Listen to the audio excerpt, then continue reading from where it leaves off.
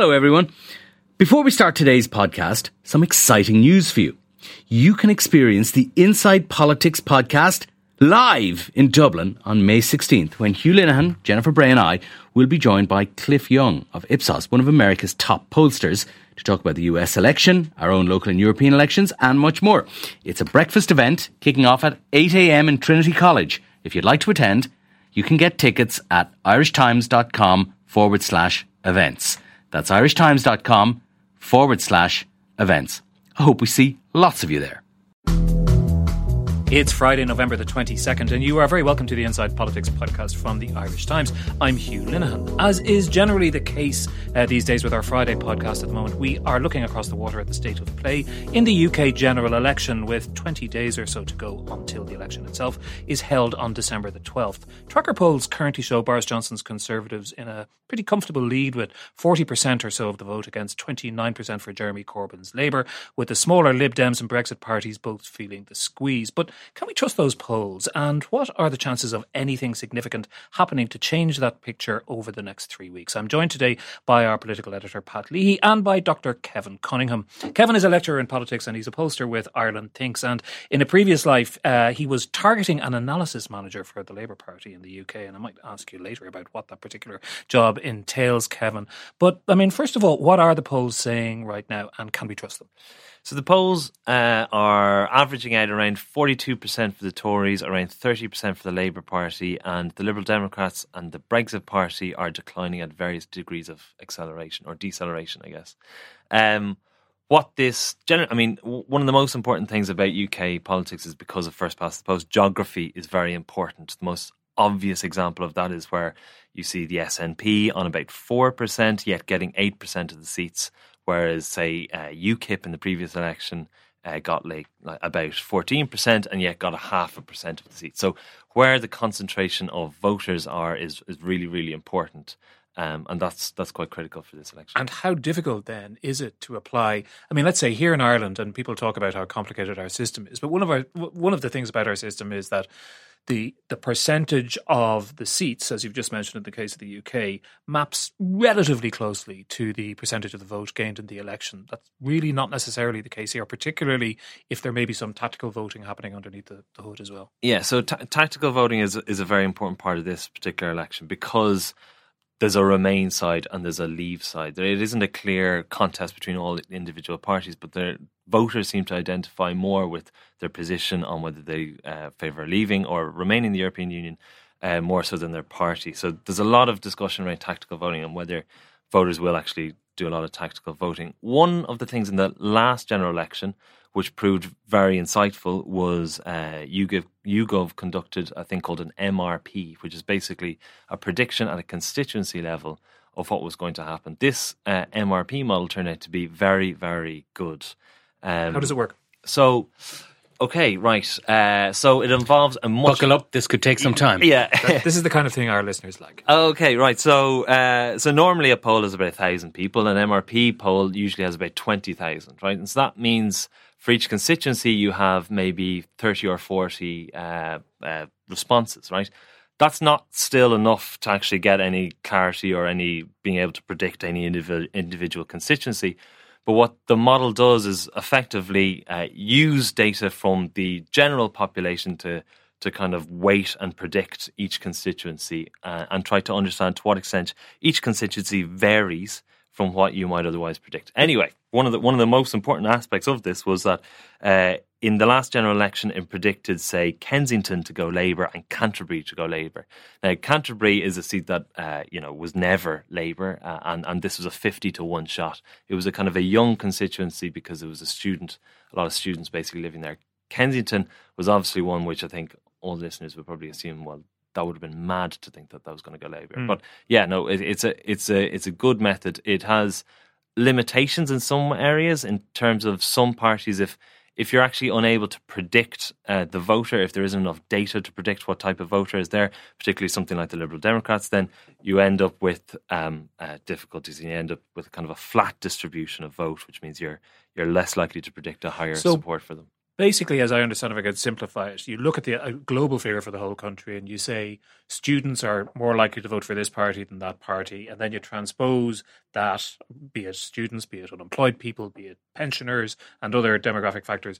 You look at a constituency's demographics and you take that and you apply that data to the constituency. Yeah, sort of. Yeah, so that's one part, and then the other part is I think called the multi-level part, which is basically saying, okay, we have a little indicator that suggests that this is, say, Broxtowe as opposed to Ashfield, and you'll see within that sample of 40 people that all those demographics controlling the people in Broxtowe are just that little bit more Labour than the people in Ashfield are, and so it kind of adjusts in that way, I guess. And how much confidence is there in the robustness, I suppose, of the actual polls that are being taken? Because there were issues, weren't there, in 2015?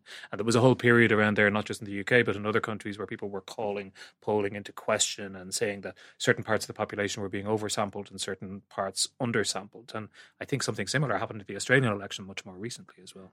Yeah, the Australian one was particularly interesting because the Australian election has mandatory voting, so you wouldn't normally think that the problems were going to happen in that particular election. But yeah, so there was that in the last general election in the UK. What they did was they adjusted. So 2015 was really bad for pollsters in the UK. They adjusted in 2017.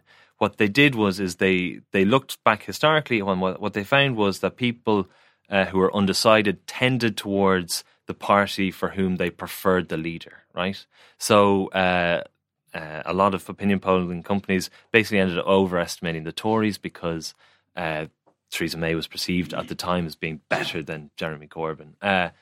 One of the things YouGov does, which is slightly better maybe than the other polling companies, is that they adjust for political interest. So they weight according to the extent to which you're interested in politics, which is a very important adjustment to make, considering that lots of people on these polls are people who are interested in politics. That's why they signed up. Is this model now adjusted? Do we know? Well, first of all, the big question is, what is it saying? And secondly, do we know if it takes account of the enormous part that Brexit choices play in this election and the extent to which individual voters are motivated at different levels by their position on Brexit, because that is likely to be a predictor of tactical voting. And it seems to me tactical voting in an awful lot of constituencies will be the key to this election. Okay, so firstly, what does it say? So there's a couple of models circulating around, and the consensus is really that the Conservatives are getting somewhere between 350 and 370 seats, which is wow, 350, 370 seats. And just to remind us, a majority is 325, 326, but then you've got to take away Sinn Féin, etc., etc. So around 320-ish gets you there. So a significant majority. And the interesting thing is, even if you account for tactical voting, so when you look at these things on a constituency by constituency level, and you try and shift around the Liberal Democrats or the Labour Party according to whatever constituency it is, to try to estimate, okay, to what extent will this tactical voting actually influence the result, it isn't enough.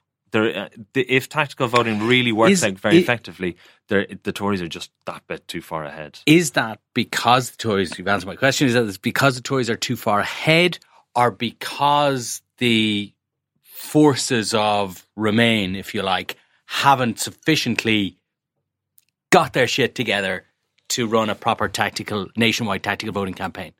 In other words, if the forces of Remain were better organised and people were more prepared to vote tactically, could it be turned around? Well, so that's what I'm saying. So I think actually at this point in time, no. I think even if they do quite a lot, because we're currently looking at a very significant Tory majority, even if there was a lot of tactical voting going on, there just doesn't seem like there's enough. One of the big problems about this is the constituencies for which tactical voting will make a huge difference are also the ones for which there's a lot of uncertainty about who to actually vote for.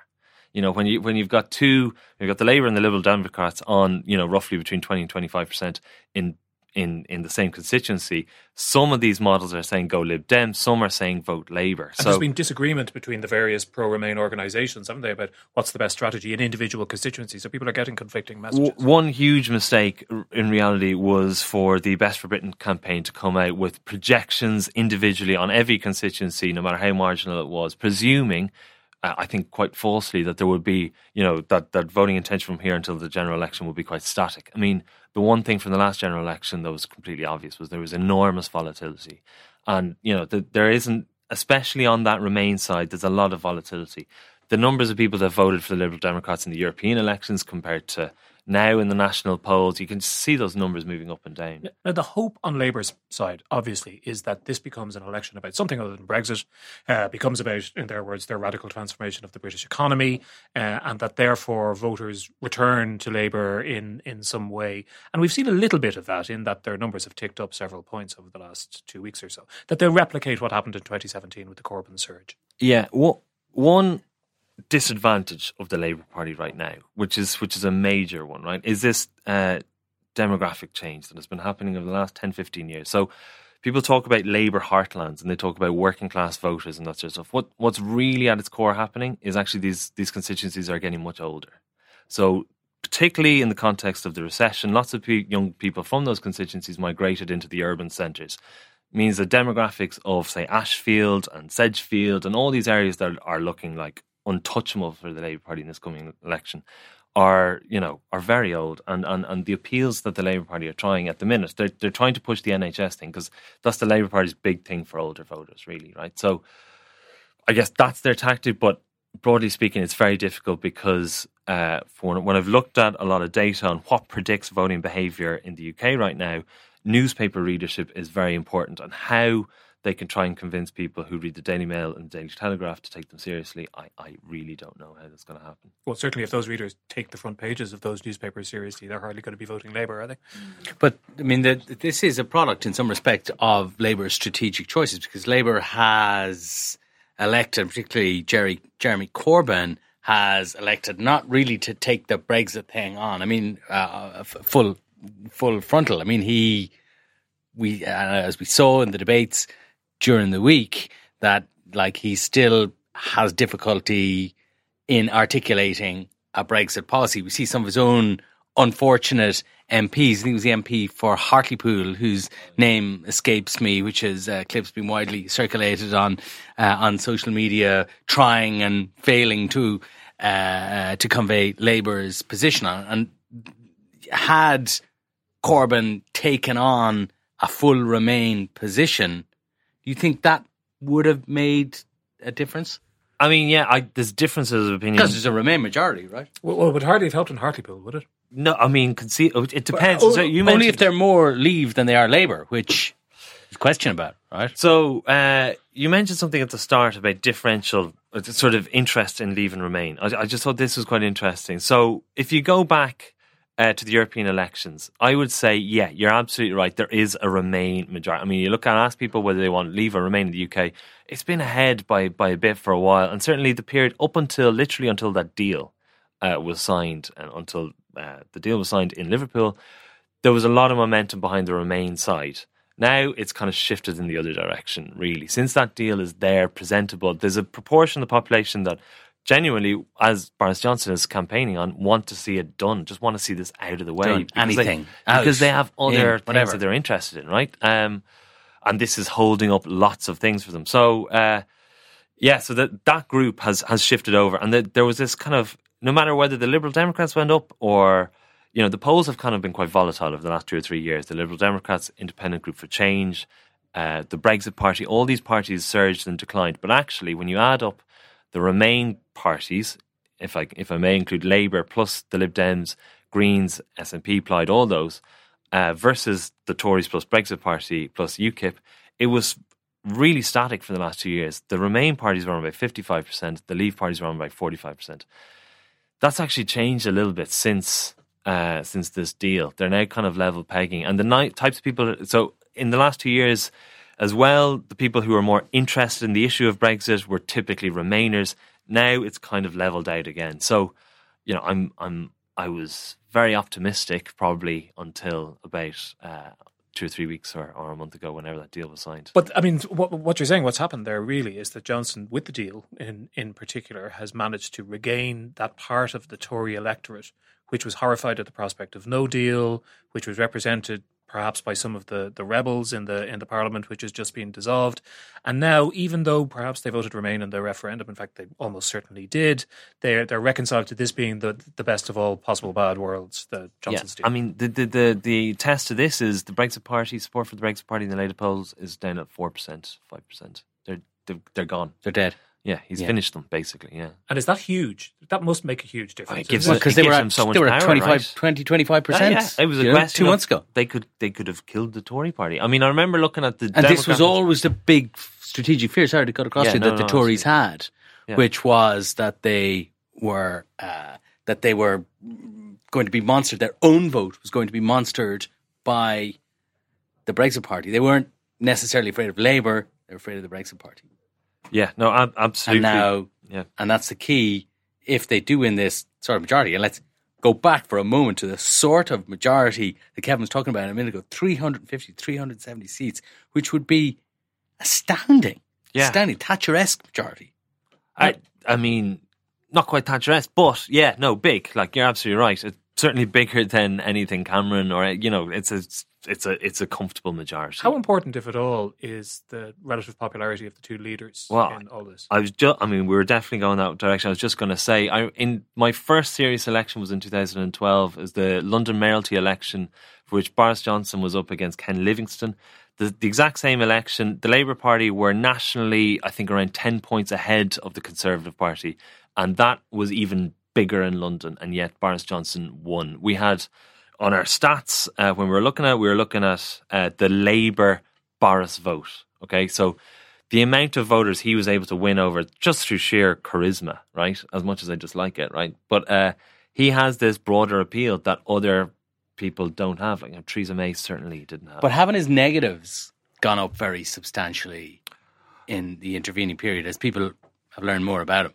Yeah. I mean, look, people definitely have more. And how much does that matter, I suppose, is the question. Yeah, I mean, what someone said, he's the kind of person who stumbles upwards. Like, it's like every bad thing seems to actually improve his stature eventually. It's one of those things. I mean, I think when people were talking so negatively about him up to the lead up to the deal, and the deal happens, it just increases his stature, because overall, the guy suddenly starts looking competent. Like, as soon as someone says, "Oh, you can't do this, Boris," well, they think, "Well, maybe you can." And I mean, we were discussing this week's debate on our last podcast on Wednesday, and there was this remarkable phenomenon of the audience laughing at both candidates. They seem to be laughing slightly, and laughing at them, definitely not laughing with them. There seemed to be slightly more scornful laughter, and there was a lot of comment about this afterwards. I'm not sure if it's relevant, but is it very much the worst of all, the least bad option that people think when they look at Johnson, or is there a real popularity, as he seemed to have in his London mayor days? I mean, it's kind of, I guess, the thing that Pat was saying. I think fundamentally this is a Leave Remain split in the country. The proportion of people who but the Remainers, it's a Leave Remain split, but the Remainers are divided. And the Remainers are divided. And but then on top of that, there's that just little edge that Johnson has. I mean, Jeremy's latest approval ratings, I mean, going into this election, were at minus 60. I mean, it made Michael Foot look good. Speaking of Michael Foot, to what extent do you think the Labour manifesto launched yesterday, which is by some distance the most radical left-wing redistributionist Labour document since the days of Michael Foot, do you think that can change the trajectory of the campaign? Do you think it can make it more about these central distributional questions of politics rather than Brexit? It's an open question. I think one of the things is every campaign has its own narrative, right? So the 2015 narrative was all about Labour are going to go into a coalition with the SNP. Good God, let's not let that happen, right? The 2017 narrative was Theresa May was heading for a majority. Lots of people didn't like this. She was clearly not a very good campaigner, and she collapsed and that sort of stuff. I don't know what the narrative is for this election. We don't know what's going to happen, but we do know there's volatility, so anything could happen. It's still early days, isn't it? Because, I mean, one of the things I was listening to the Talking Politics podcast in the UK yesterday, and they were talking about the 1974 election. They love digging back into those kinds of things. But one of the many things, parallels and differences that they noted was that the entire 1974 election happened in less than 3 weeks, the entire campaign. Like, it feels like this campaign has been going on for ages. And long campaigns generally should be bad for frontrunners. Yeah. It's certainly disastrous for Theresa May in 2017, and the argument is that a long campaign gives time for something to go wrong for the frontrunner. Some people say that Boris Johnson's decision to accept this, there's a large number of debates in this one, right? To accept that is wrong. And actually, I think it is a mistake by him, because it allows Jeremy Corbyn to be up there on the stage unfiltered, right? So the media can, with all respect, can filter information from the public, and in an environment which is relatively more hostile in terms of the newspapers in the UK towards Jeremy Corbyn, it's very beneficial for him to actually be up in front of telly. But not if people are laughing at him, and not if he is saying things that people disagree with, I guess. And he's now got to defend this manifesto, or promote this manifesto, which I think it seems to me. I mean, you're an old. If I can coin the term, you're an old New Labour head, and it seems to me that the reason why Labour won elections in the period when it did, though not if I'm mistaken, during the period you were working for them, that it appealed to the centre ground. If I may interject there, I mean, the environment in which Tony Blair won that election in 1997, after a transformation of the Labour Party having been out of power for almost 2 decades, after 2 decades of Thatcherism and a move to the third way in the centre, is entirely different from the political atmosphere in the UK, and indeed in many other countries, 10 years after the crash and after 10 years of austerity. Yeah, I don't agree with the centrism thing, right? So I think there's a certain amount of differential turnout, right? So you need to actively, when turnout has declined quite sharply, over recent decades, and what people need is to be, excited to go out and vote. And I guess in the last general election in the UK, Jeremy was just as extreme as he was in this, right? And the policies kind of motivated those people to turn out and vote. And there is a big generational divide in the UK in terms of income, wealth, and all that sort of stuff, which is pretty big, I think. But are the fundamentals of the economy that different now to what they were 10, 15 years ago? I mean, are they sufficiently different? I mean, there is presumably a reason why nobody standing on a manifesto like this has won an election in the UK in donkey's years. So the bet that he makes, seems to me, is that society has then changed sufficiently to make this now an election winning formula. I wonder about that. So the Labour tagline, so Boris is obviously get Brexit done, they're saying time for real change. And the question is this a change election? So if people want to change election, well, they have an option there, which is Jeremy Corbyn, right? I mean, the economy in the UK has been performing relatively poorly in the last 5 years, and things haven't been going well for a while. So I don't know. If it's a change election, there's an option there, right? Just one last question, relatively briefly, if you wouldn't mind. In your experience, what prospect is there at all for your former colleagues in the UK Labour Party to see a significant change in those numbers, enough to deny Boris Johnson a majority in 3 weeks' time? Well, John Curtis put a 0% chance on a Labour majority. I would probably put a 0% chance on a Labour majority, but it's possible. You can't rule anything out. I mean, the volatility in elections is very exciting. I think this may be the surprise of this election is that when the result comes out, it isn't surprising. As in, the Tories get their 350 seats, and everyone's kind of going, oh. I mean, it is possible. Just as a final word, it is possible. I mean, Johnson, from what we know of him, is not unlikely to have an entire closet full of skeletons that may tumble out. Whether that has any effect on the trajectory of this election seems less likely, doesn't it? Yeah, well, experience suggests that it won't, but we'll see over the next 3 weeks. Anyway, listen, Kevin, thanks very much indeed for coming in. Thanks also to Pat for joining us today. And I never got to talk to Kevin about what a targeting and analysis manager does there, so we'll have to have him back in again to talk about that. But that is it for today's podcast. Thanks to our producer, Declan Conlon, and remember that you can subscribe to us on Apple Podcasts, on Spotify, on Acast, or whatever your preferred podcast provider might be. And you can also find us on irishtimes.com/podcasts. Your views are most welcome. You can mail me at hlinehan@irishtimes.com, or you can find me on Twitter. Until the next time, thanks for listening. You know, consulting firms are like onions. Layer after layer after layer after layer. You just don't get the answer or the person you need. You just get irritation. Ugh. Ready for an approach with less bureaucracy? Welcome to Grant Thornton Audit, Tax and Advisory. It's not status quo, it's status go.